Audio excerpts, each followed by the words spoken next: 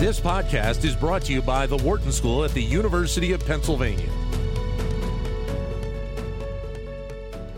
Here we go with another challenge to the issues around supply chain. Work is being done to try and deal with the shortage of baby formula here in the U.S.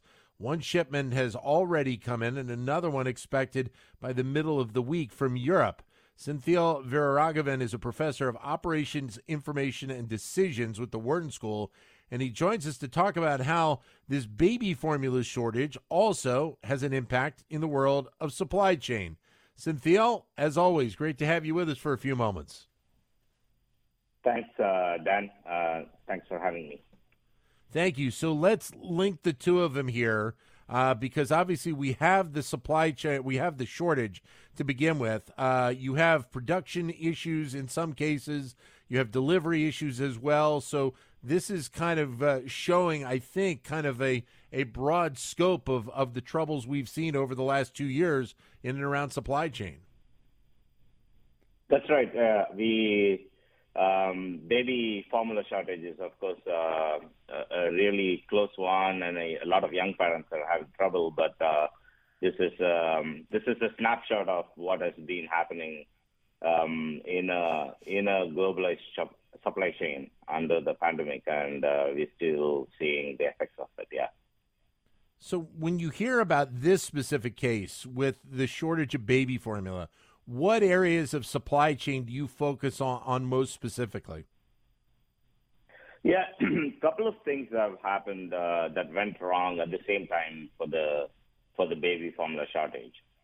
Since it's a very important food item, safety is paramount. So the entire market for baby formula is owned by four. But three companies have about 80% of the market. So if you look at it,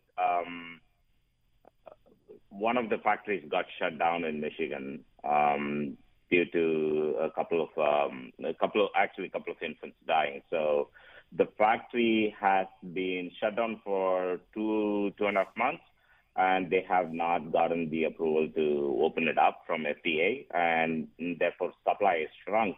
And for many historical reasons, the United States only manufactures baby food and formula in the United States. As you were starting off the show, you mentioned the administration just opened up the Defense Production Act so that we can get products from Europe. But because 30% of the supply vanished, and babies are continuing to born basically about the same rate as we saw for the last 10 years. The demand is far higher than supply, and we don't have recourse actions that could solve the problem right away. What about the delivery of product when it gets here to the U.S. or from facilities that are already here in the United States? We talked with you in the past about the shortage of truck drivers that we saw here in the U.S. for quite a while. That's right. I mean, many things happening at the same time, but I think those are second-order effects here. We do have. I think one of the nice things, perhaps, and complicating factors in this situation as well is most of the baby formula is bought by Department of Agriculture. Like about 50% of it is bought by one buyer, and under the WIC program, Women, Infant, Children program.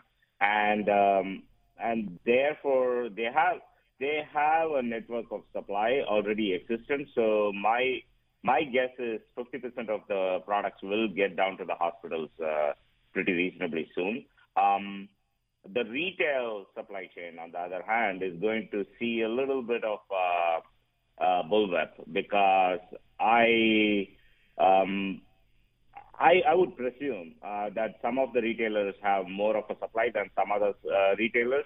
So it depends on how big the retailer is, how big their market spread is before you will see the products come to the shelf. So there's going to be some delay. But I think the biggest part of the delay has been manufacturing and not having capacity in the United States and not importing. And hopefully this begins to resolve some of that problem. So the capacity issue, touch on that a little bit, and and what these companies are looking at right now. Yeah, I mean, if you look at baby formula, since it's one buyer I was telling you, and since it's a competition for the market, it's a very lean supply chain. So the margins are very low, and because he's selling it to Department of Agriculture most of the time, and safety regulations are pretty high. Because of this, the product has actually very, very low, not very, very low, but lower profit margin compared to a lot of products that, for example, Abbott would make. And now, once the capacity went down, which meant there was I believe a couple of children got sick and a couple of infants died because there was a bacterial infection in the manufacturing process that occurred, and they haven't tracked back, so they shut down the whole factory. So now think of, there is only 3 factories. There are more than 3, but imagine there are only 3 factories in the United States, and one shuts down, and now you're back to making about 60% of what you would make in a month. And baby formula is storable. It's a durable product. If you're a retailer who bought it, you would basically stockpile and keep it. And therefore, if you're a smaller retailer or a corner store, you're not going to have it because you're not buying it in that volume. Because these businesses essentially were being run as large volume, low profit margin businesses because they have the market. So many of these companies have monopolies in particular states. In Pennsylvania, Enfamil is sold. It's only made by 2 companies.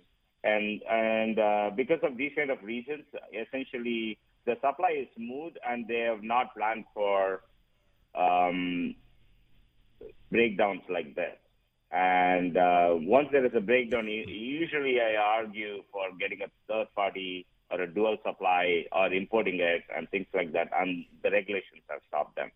So we are at a problem where 30% of the capacity is gone, and we want to solve it now, not 2 months from now, because there's already a shortage, and the factory isn't yet open. So we are trying to ramp up as quickly as possible. When I say we, the United States manufacturing capacity, and that requires administrative effort. Yeah. And then the other component is, as you mentioned, with a facility, that produces so much being shut down. You have to wait for the FDA to do its investigation and give its approval to reopen that facility again, and that's not something that occurs in an overnight method. That does take some time to begin with. Absolutely, there has been very number of valid criticisms against the FDA itself for being slow at reopening it, or departmental complexities and bureaucracies that have kind of stopped them from taking quicker action on this.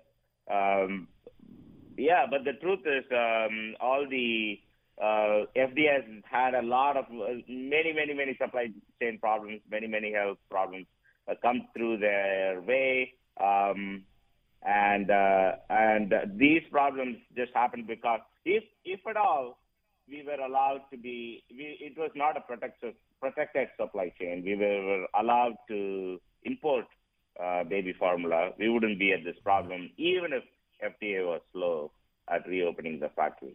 So partly we got stuck. Usually I argue for supply chains being deglobalized, having local capacity and all that, but the local capacity has to go along with a third party or a dual supply, and that has not been the case for United States baby formula supply chain for the last 10 years. So in terms of the amounts that are being shipped in by companies like Nestle from overseas, as we mentioned about the kind of the opening of the door in that area around that by the government, it's gonna help, but it's certainly not going to fix the entire shortage at this point. No, I think that is correct, Dan. And Nestle is only like 10% of the market, and even Nestle manufactures most of the baby formula that they sell in the market right here in the United States. And so Nestle can bring it in, but because baby formula is provided through Department of Agriculture to the hospitals in poor, impoverished areas, we don't have the setup yet to bring in large flood of supply by a private company into the markets where they give to hospitals, and so that's so the shortage is going to last for a bit, unfortunately, and this is also crept over all the income segments, and you can see lots of Facebook posts by moms circles trying to share the products, locate where they are, and it's actually been difficult to see, to be honest. Yeah. With the way that this process is put into place, it's not like you can have one or two elements along the way improve, and all of a sudden, you've kind of built the magic potion here, and all these problems are going to be taken care of. It really starts right at the factories and the production, and until that can alleviate itself, there's no way to be able to fix the rest of this. Correct? That's right. As you said, no magic potion that solves that overnight. Even if the factory opens up, I would imagine, given the full-scale employment that we are seeing in the United States, they probably have to scale up significantly, pay a lot more for the employees to come back or whatnot. And it's going to be a significant effort and coordination that's required to solve this problem, let's say within the next month or so. So by capacity, I would argue a ton of imports need to happen. FDA needs to approve the factory reopening and refunctioning at the scale it was as soon as possible. The factory needs to hire in Michigan and need to ramp up as soon as possible. We need to also, as a measure, locate where the products are in the supply chain. And one of the things that's been frustrating is the visibility is low, even though it's basically one large buyer. So we do not know where these products are in the distribution chain. And if there is an effort made into redistributing them, that would also be useful. All of these efforts are going to be costly. They're going to require coordination, but I think the benefits are far, far better than the cost right here if we try to do this. Cynthia, great to talk to you as always. Thank you, sir. Thank you so much, John. Thanks for having me. Thank you. Cynthia Veeraraghavan, who is a professor of Operations, Information, and Decisions with the Wharton School.